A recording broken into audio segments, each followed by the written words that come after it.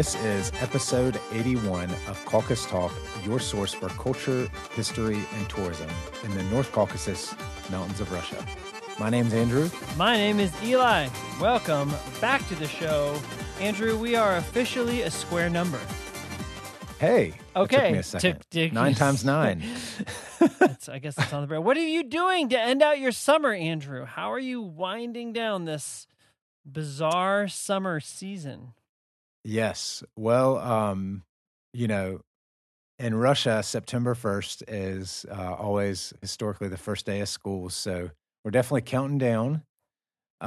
We, for the first time in over 5 years living here, finally went to the local water park the other week. Well, wasn't it the first time it's been open in 5 years? No. Part of the issue with this thing, it's this huge, yellow, giant, kind of ugly looking building from the outside. And it's you see it drive Babylonian themed or something, or yeah, there's pillars and yeah. You drive past it on the highway and you're like, how many years has that been closed? But then when you go inside, it is incredible. My senses were overwhelmed when I walked inside. Colors. By what? Oh, really? Colors. It's really colorful, all kinds of cool, huge slides and stuff. And they even have water we in went them. with our and we went with our family. I have 3 kids under 8, but I think I had the most fun of everybody. I don't doubt that for a minute. Well, so that was great. There's some water slides sure. here.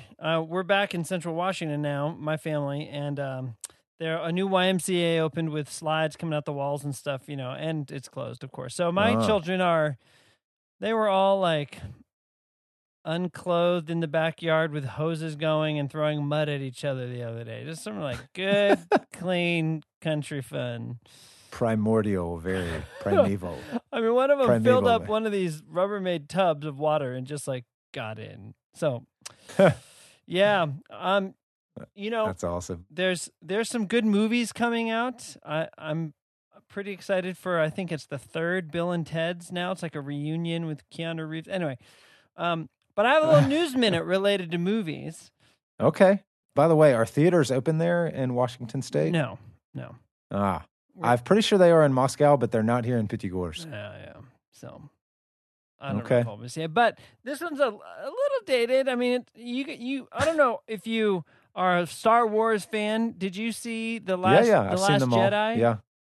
Yes, I've seen them all. Okay. Yeah. I mean, the last 3, I think, had some great moments. But if you remember, at the end of the Last Jedi, there's this little boy who's sweeping.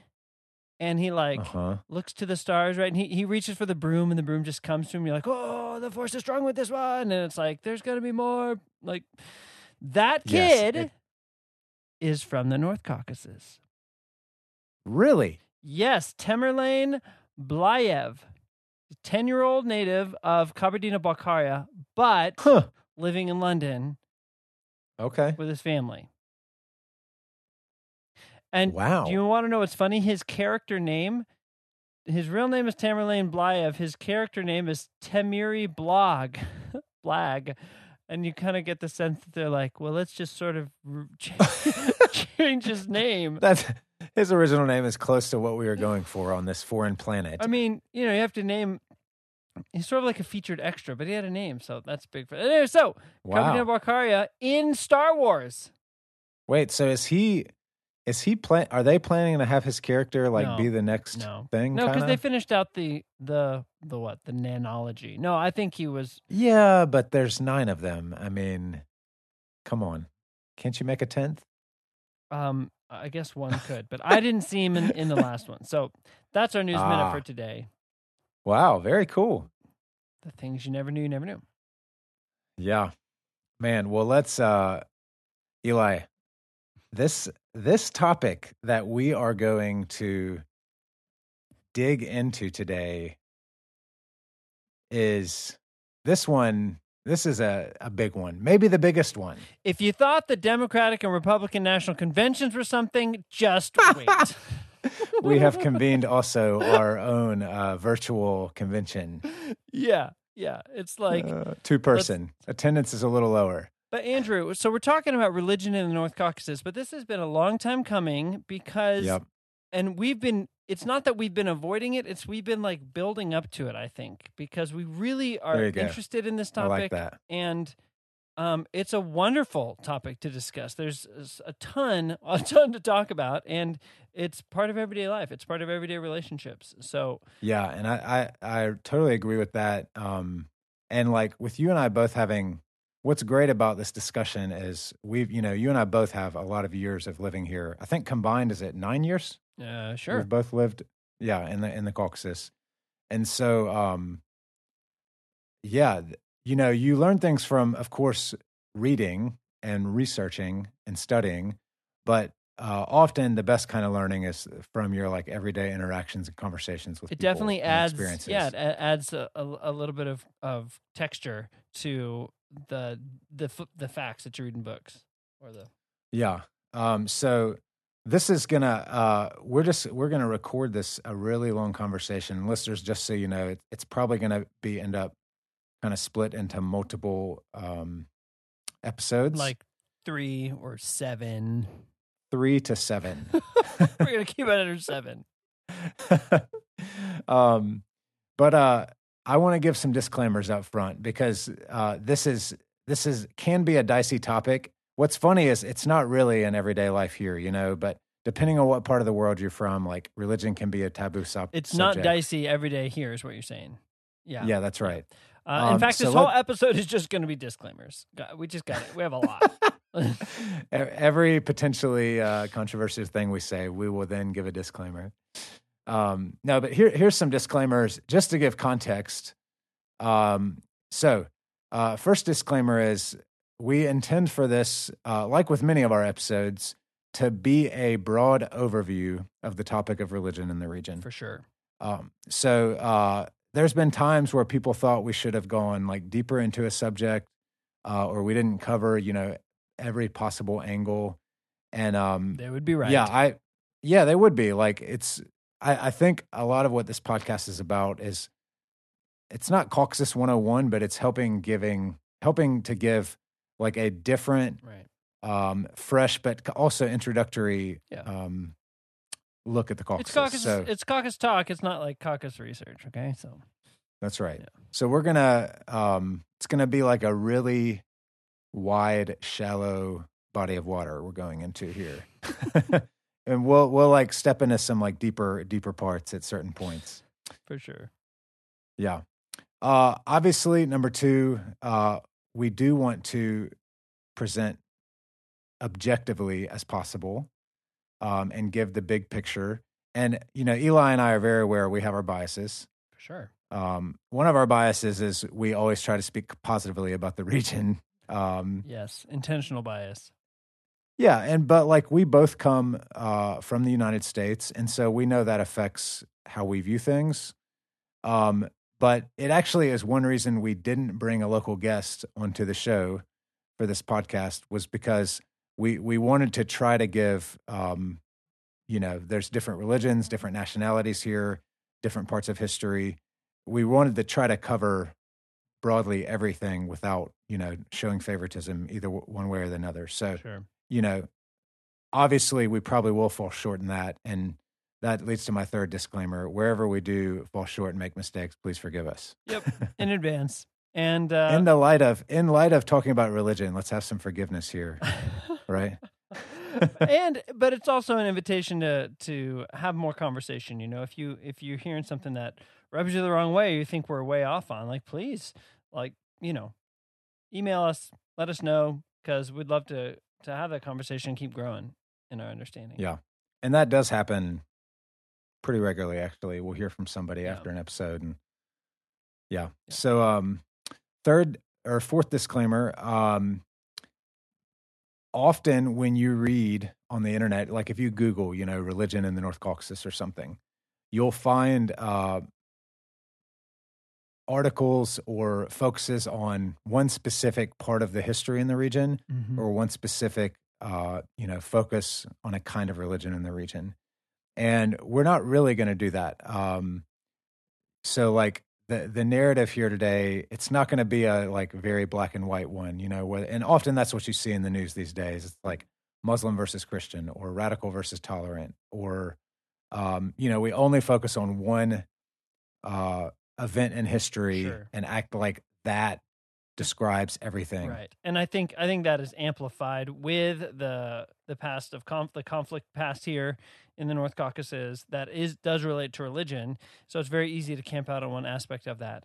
So that's a good way of putting it. It's not going to be exactly black and white. We're not picking sides. We're going to do our best to describe what we've learned, but also what we've seen. I think what we want to bring to the table is our personal experience as Westerners here with locals Yes. about religion.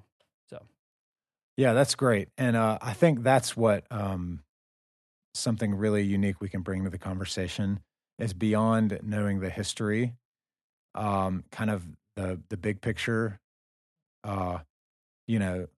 Having lived here, every person you have a conversation with will tell you something different, and that you end up with a really rich perspective when that's the case, and nuanced, I would say. So, yeah, Eli, let me give our 4 kind of,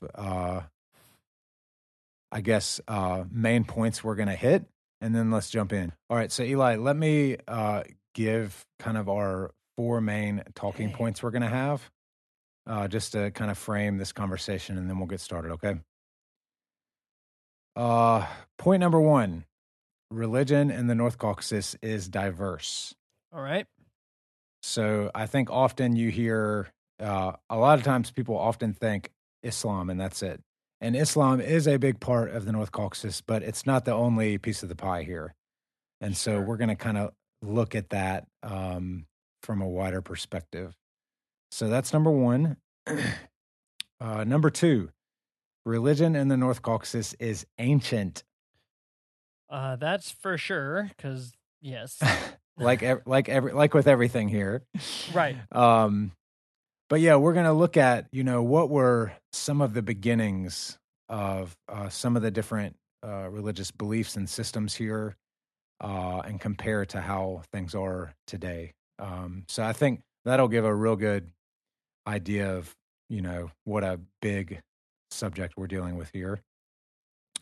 Number 3, religion in the North Caucasus is fluid. I like this one. Yeah. What do you like about it? Well, I like it because it's very realistic, and true to fact, like true to history, that when you talk, demographics, this percentage of that people is this religion or whatever, like it's a snapshot, and it's true for a moment, for a place, for a time.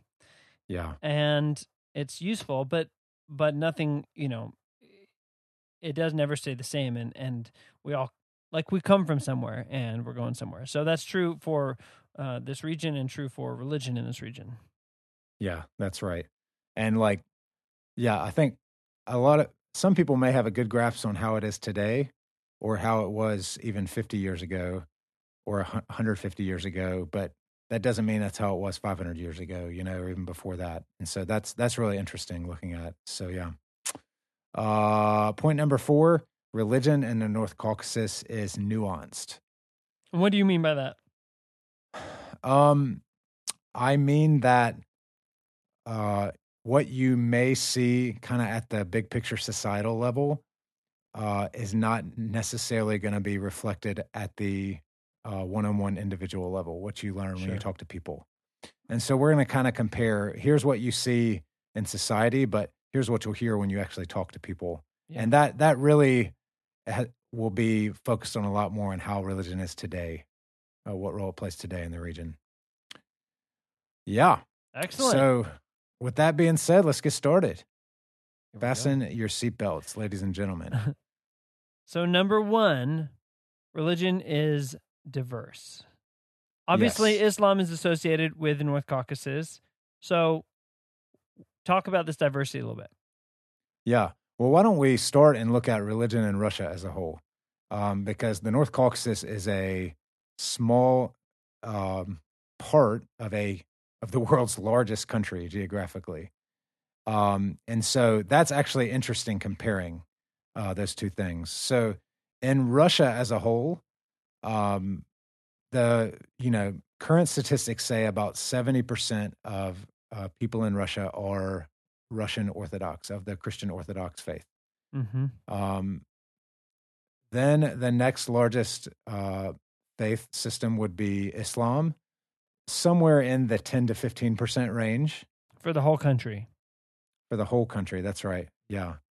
And then after that, they say about 15% of people would be unaffiliated. And so I think with that, you're looking at some people who might have religious beliefs, but they don't associate themselves with a major religion. But I think a lot of that too is left over from kind of the communist beliefs of the Soviet Union from the 20th century. There still are a good number of people in Russia who don't necessarily have a very kind of militant atheist view of the world, but don't really believe in much, supernaturally. Sure. So there's some of that. After that, the numbers really drop. Some stats say about 2 to 3% of the population would be a form of Christianity other than Orthodoxy. So, whether that's some different kind of arm of, mainly from the Protestant leg of Christianity, Baptists, Pentecostals, even other groups like Seventh-day Adventists, Jehovah's Witnesses, etc. Does Catholic fit into there, or does it not even show up on the map? It's like a very small percentage. I know there are, especially you have to assume like in Moscow, but Sure. that would probably primarily be like people from Catholic countries. After that point, pretty much everything else is less than 1%. There are some native peoples in Russia who have Buddhist beliefs, adhere to Buddhism. There are now less than 1% would be considered Jewish. There used to be a larger Jewish population, but it's much smaller now. And then there are, of course, lots of other groups as well. And then we're going to hit on this in specific to the Caucasus, but there are, there's lots of words to use for this, but traditional religions / animistic / pagan religions, however you want to call that. Sure. But you'll find that as well here in the Caucasus and in other parts of Russia. So I would say, like in any part of the world, it's convenient to, say, oh, they're really devout, they're radical or something, But I think realistically, in most parts of the world, most adherents to most religions have a more nominal kind of cultural identity connection to their religion. It plays some role in their life, but it's not like the major guiding factor. So I think that's good to remember as we talk about this. And so let's hone in on specifically the Islam piece of this, 10 to 15% of all of Russia, because a good percentage of that is here in the Caucasus. Sure.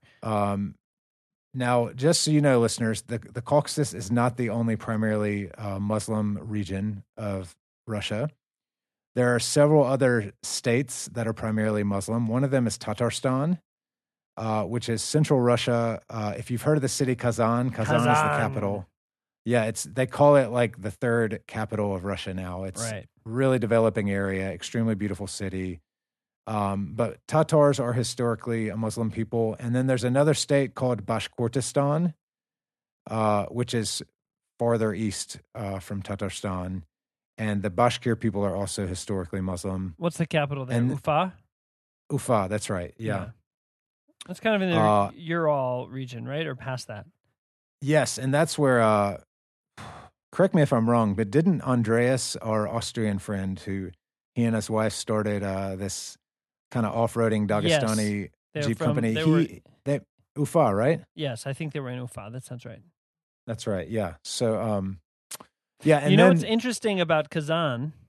Uh-huh. So, when Westerners hear the word Kremlin, they usually think of the Kremlin in Moscow, but Kremlin is a generic word for castle or fortress, and every ancient city in Russia has a Kremlin. So if you go on your touring, you see the Kremlin at this place or that place or that place. That's right. And I don't know about other cities, but Sorry. I don't know about other cities, but Kazan has a Kremlin with up on a hill. They've got the walled fortress, and inside they've built both a church, an Orthodox church, and a mosque, which is obviously a very loaded, intentional kind of show of unity, tolerance, but also the presence of the Muslim population there. That Tatars, it's like we're in the center of this as much as the Russian influence. Have you seen that anywhere else, Andrew? I mean, honestly, here in the Caucasus, you see that some. Like Kislovodsk is a good example. Kislovodsk, right across the street from each other, is the central mosque, as well as the Central Orthodox Church in the city. Right. Yeah. Cool. Yeah, and then another really important piece is, the Soviet Union was comprised of 15 different countries, and there in Central Asia, all of them are historically Muslim, and there are many immigrants in Russia today from Central Asia. So these are the countries of Kazakhstan, Kyrgyzstan, Tajikistan, Turkmenistan, and Uzbekistan. Mm-hmm. Yes. And so there are many people from those countries living in Russia today, and most of them are of Muslim background. And so that also kind of adds to the percentage of Muslims in Russia. So that's kind of the makeup as Russia as a whole, of Islam in Russia as a whole. But obviously, like if you're looking at a region of the Caucasus of Russia that's really known for being primarily Muslim, it is the North Caucasus. Sure. So if we look at the Caucasus, specifically the North Caucasus, it would depend who you would ask, but the region as a whole, you're looking at 80 to 85, maybe even 90% of the North Caucasus identifying as Muslim. And, especially the farther east you go, particularly Ingushetia, Chechnya, Dagestan, at this point, you're looking at 95 to 99% probably of people identifying as Muslim. Yeah, I think that's true. Yeah. And you were on this point of diversity. You might be getting to it, but I think it's really important to point out that there is a ton of diversity within Islam, and it's not subtle or minor. And that's something that I think many folks who just, aren't familiar with Islam might not realize. It's really fascinating, and a lot of cross currents in the North Caucasus with different strands of Islam. Yeah, and we are going to talk about that. Thanks for bringing that up. Why don't we start with that? Because obviously, when you talk about religion in the North Caucasus, you need to start with Islam because it is the primary religion here. Right. So there's 7 republics here in the region. 5 of the 7 have Islam as their kind of the main religion of the people in the region: Dagestan, Chechnya, Ingushetia, Kabardino-Balkaria, and Karachay-Cherkessia. The 2 republics that at least Islam isn't the primary religion would be North Ossetia and Adygea. Now, there still, of course, are Muslims in those regions, but Adygea has more Russians who live in that republic than the local Adyg people. Let me give a real life example of that. Yeah. So last year, I traveled to Dagestan to look for an apartment, and it was during the month of Ramadan when Muslims fast from sunrise to sunset. And we left Dagestan after just a day or two looking for apartments, and didn't eat before we left, and thought not very carefully, well, we'll grab something on the road. Yeah. Well, there was nothing on the road. And I mean dozens and dozens and dozens of gas stations, food trucks, restaurants, cafes, totally closed. Not like, oh, the Muslims aren't going to eat, but everyone else will, because there was sort of not really everyone else. Yeah. And so we Wow. drove through Dagestan, of course, through Chechnya, through Ingushetia. We're like, there's no food. And of course, That's a lot of driving. I know. And we felt like total jerks for like just checking, pulling over, like, you guys don't have any food. And they're like, no. We're like, no, I mean, of course you don't. So, I don't know, 2 p.m. or something, we pull into Ossetia and like we veer off the first Ossetian pie restaurant. We're like, got some big Ossetian pies. So, but I mean, like the gas station where they normally sell food, like the shelves were cleared, totally empty out of reverence for the holiday. And now that having lived there, I've seen that too, Yeah. Restaurants, cafes, I mean, it was totally shut down till sunset. So that's a great Ossetia has a place in my heart. Yeah. Those pies.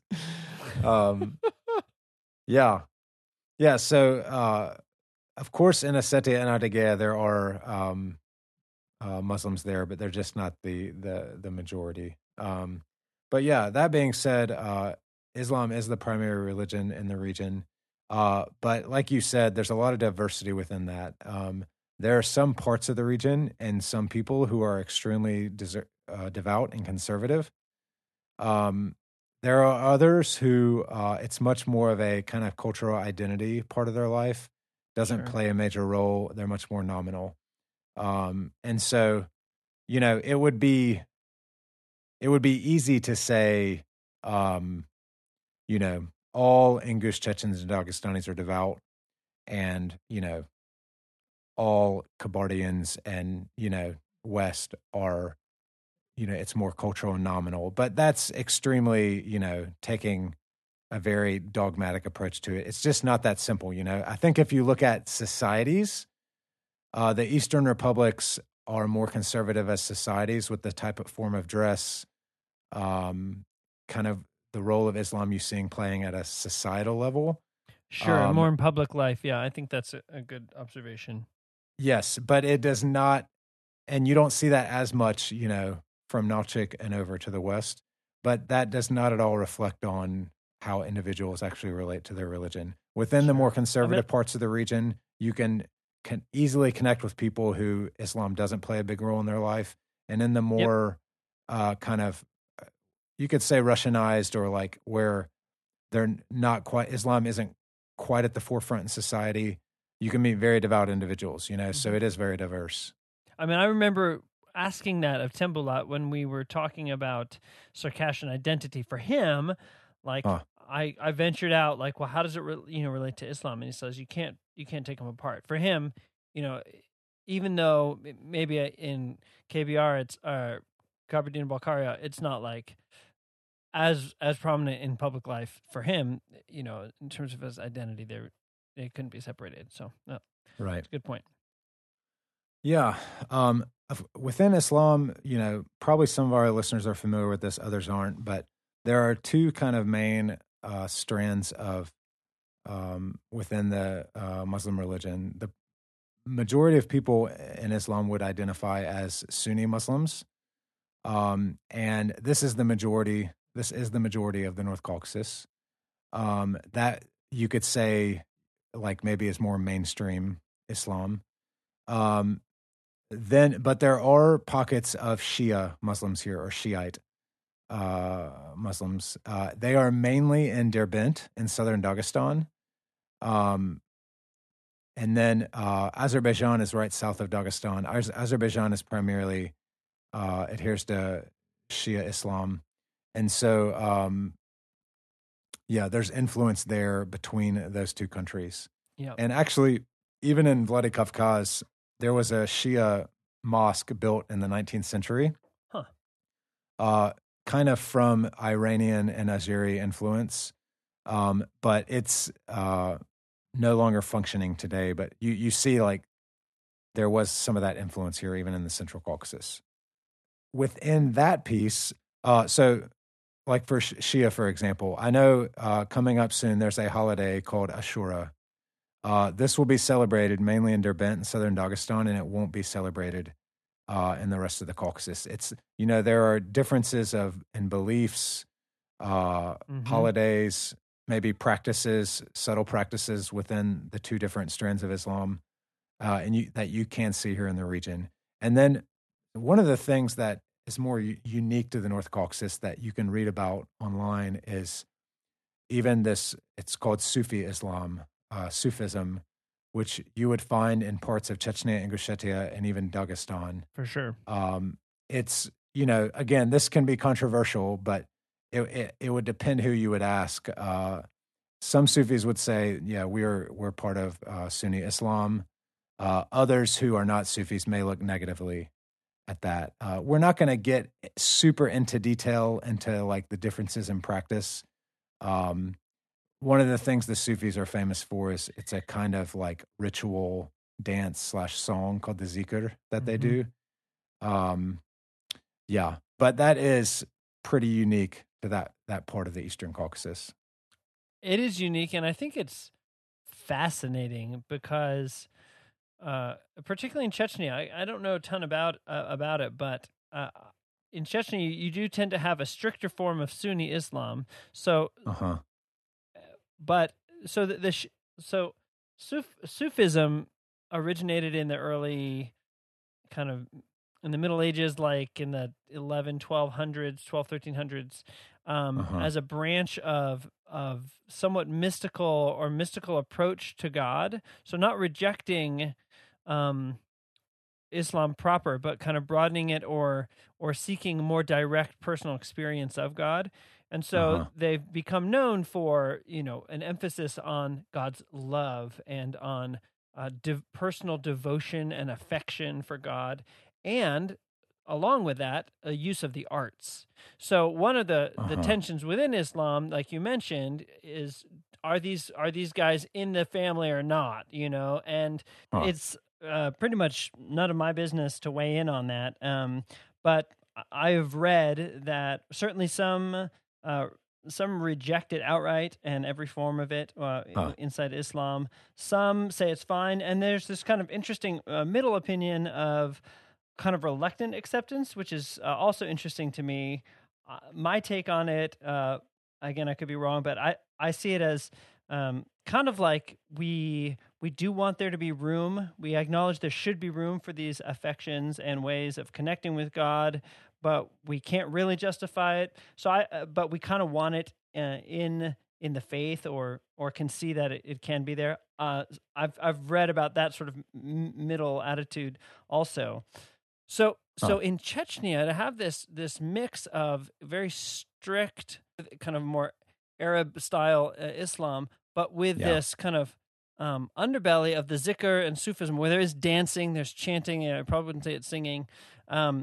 It's just a totally interesting mix to me, and part of the character of I do think it reflects kind of the diversity of the region, and like again, neither Eli and I are Muslims, and so we can't speak from personal experience of like we're not going to dig into the doctrines and the theology of what's right and what isn't right, but it is just to give an overview to present that it is here, and I would also say that those things like dance or music or dress that aren't core tenets per se, but are more tertiary, secondary, kind of outer issues. Those are often the touch points. Those are the places where people will kind of start the conversation or differ or demarcate where they are.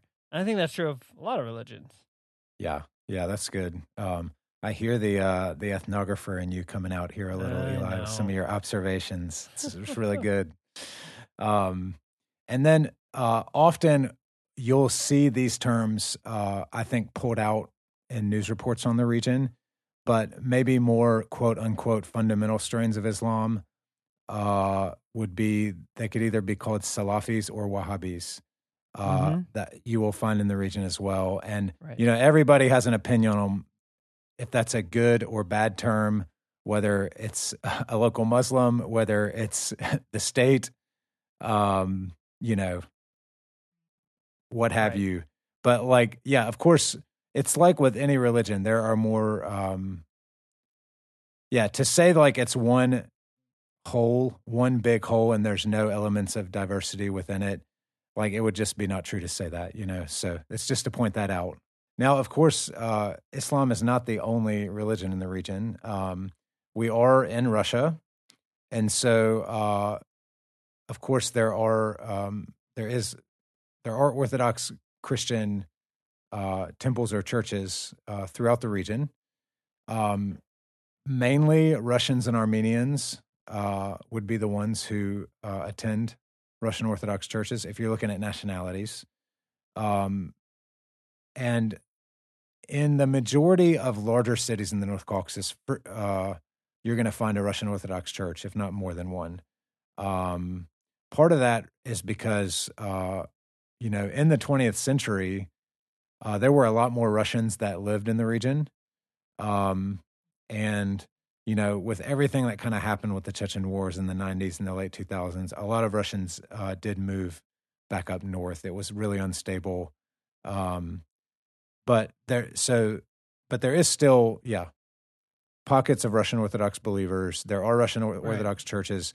Actually, as far as I know, every republic has a Russian Orthodox church. And of course, some of them have a lot more than just one Orthodox church.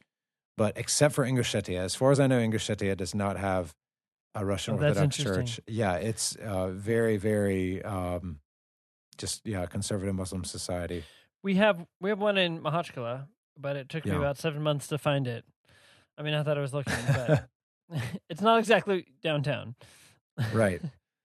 Yeah. Among Caucasus peoples, there's a pretty well-known community of Kabardians in Mozdok, North Ossetia, who are Orthodox, Christian Orthodox. And is that a holdover historically? Have they remained Orthodox? Yes, and we're going to touch on that later. But before most of the Caucasus peoples accepted Islam, different ones of them were Christian. And so, that is a holdover. I don't know a lot about them. I haven't interacted with them, but I've heard about them from some of my Kabardian friends. Read about. Well, I mean, just touring Dagestan, there's a lot of historical Christian landmarks too.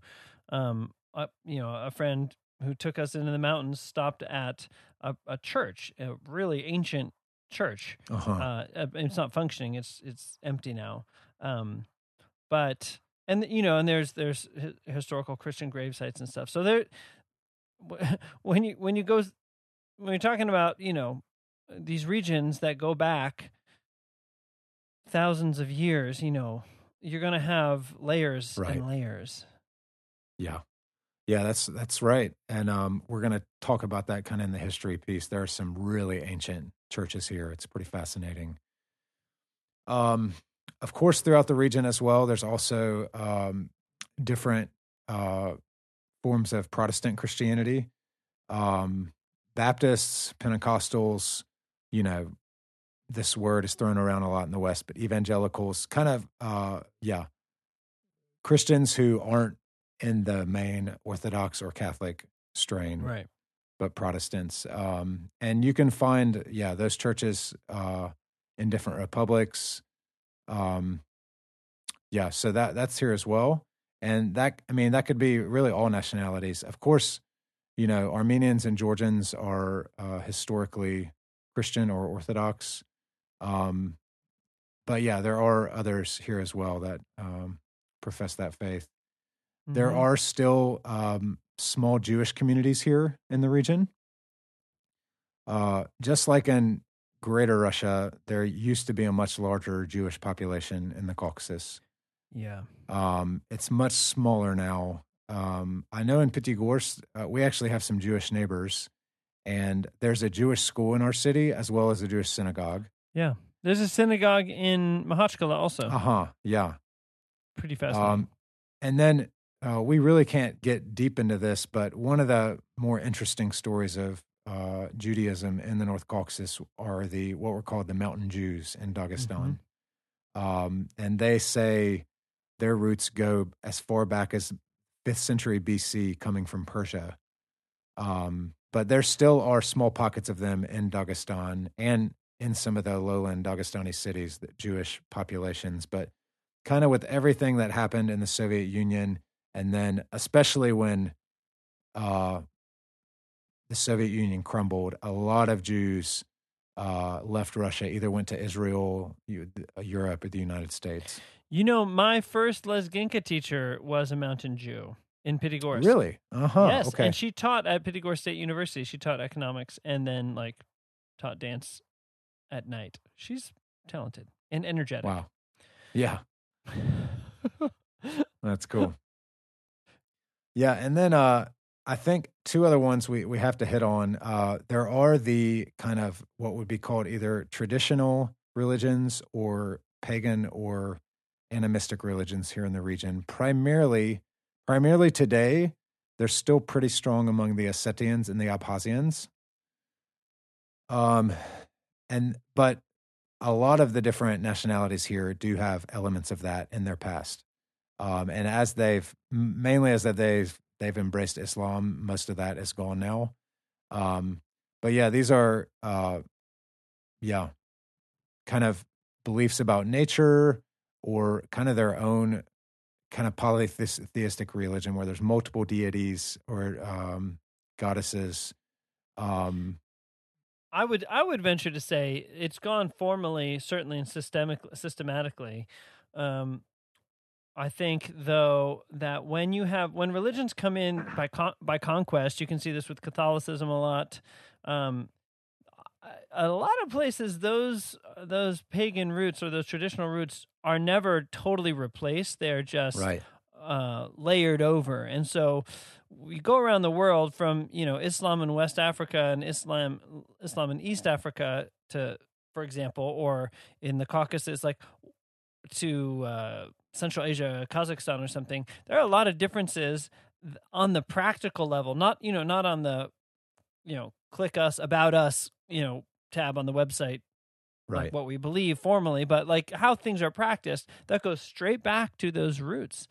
And the same thing, like if you look in Latin America, anywhere where Catholicism has taken root, there's a very clear blending sometimes of those traditional systems and mindsets and the Catholic form. So I do. They are gone, but I wouldn't say that they've disappeared. They're gone overtly. Well, maybe I'm getting to the nuance later. Yeah, I think this is where when you talk to people, you learn a lot, because a lot of the history that people will tell you of their nationality will be tied to either these legends or these beliefs that are still observed in some way or the other. And like I know in Ossetia and Abkhazia, there are these like holy places.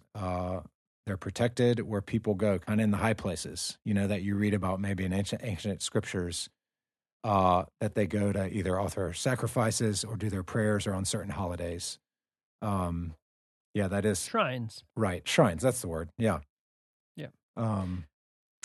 And you'll find that with Islam too, throughout the mountains, that there are shrines set up which wouldn't conform to the most traditional rite of Islam by most takes, but these are very meaningful to the local people, believed to have kind of their own sort of power. Well, that's it's a leftover tidbit or bit. Yeah. Tidbit.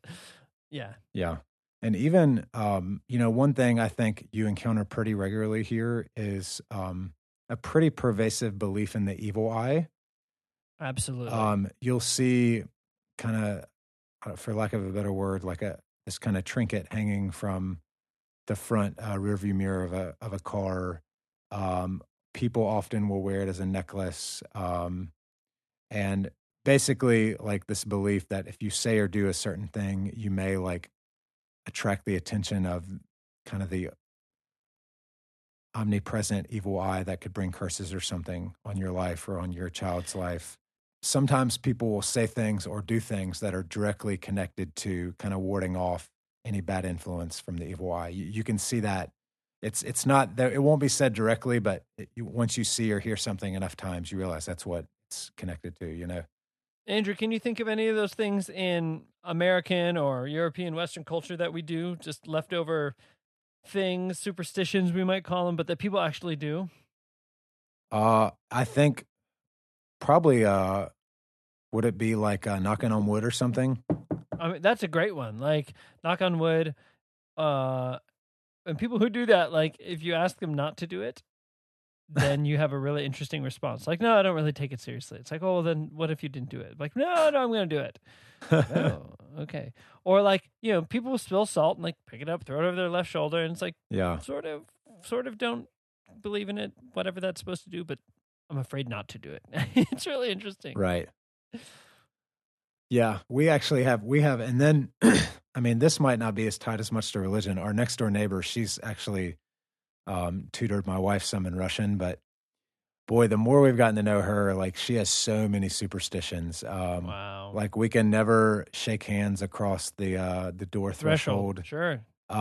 We can never pass money across the door threshold.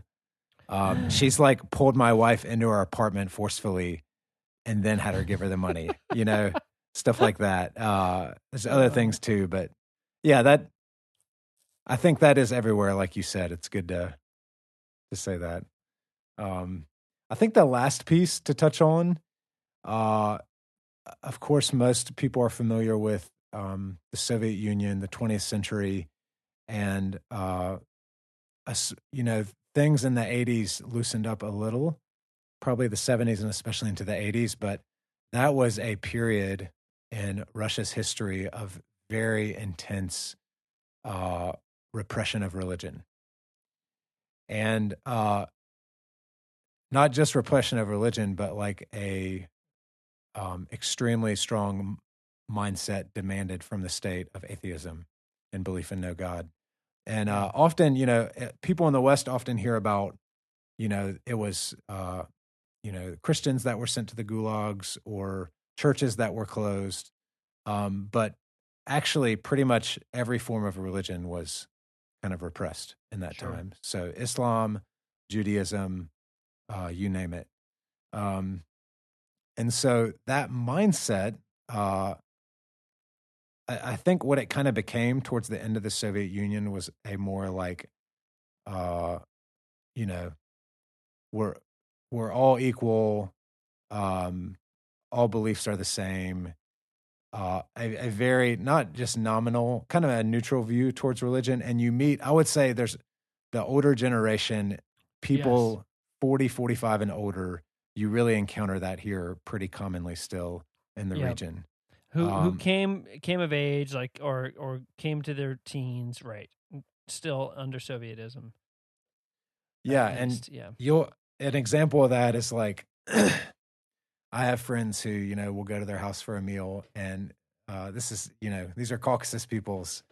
They'll have the vodka on the table, they'll pour the glasses, they'll say the toasts, and then they'll wish you something in God's name.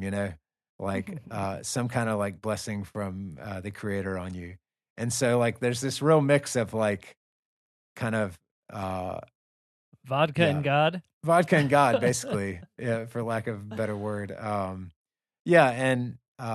so I think that there is still that kind of leftover kind of more neutrality towards religion. It's going to be real interesting in one or two generations, if that how strongly that's still here. I'm real interested to see as times change, history moves on. That I would say that's kind of wraps up our first point. Religion in the North Caucasus is really diverse. Islam is the main religion here, but it's not the only one. And then within Islam, there is diversity that you kind of see geographically throughout the region. Well, that wraps up our first of 3 releases on religion in the North Caucasus. Please be sure to tune into our next one. Reach out on our Facebook page, email us.